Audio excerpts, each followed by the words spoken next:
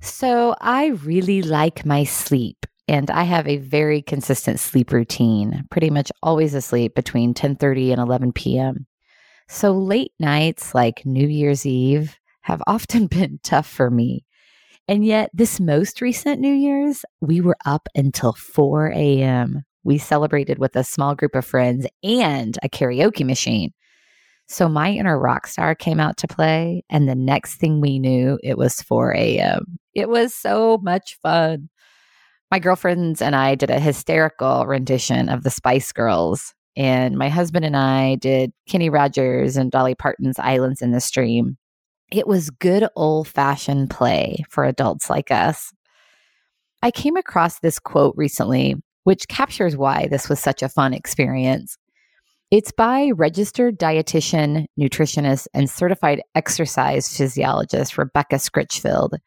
She says the ability to let go and embrace the playful, silly side of life should be right up there with healthy food, sleep, and exercise on your self-care checklist.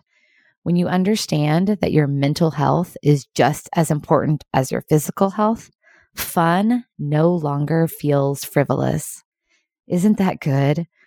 When you understand that your mental health is just as important as your physical health, fun no longer feels frivolous. Just as we're planning our exercise schedule and planning and prepping our meals and our meetings and the things that are important to us, what about scheduling in time for play? Play has been shown to release endorphins, improve brain functionality, and stimulate creativity. It helps to keep us young and feeling energetic.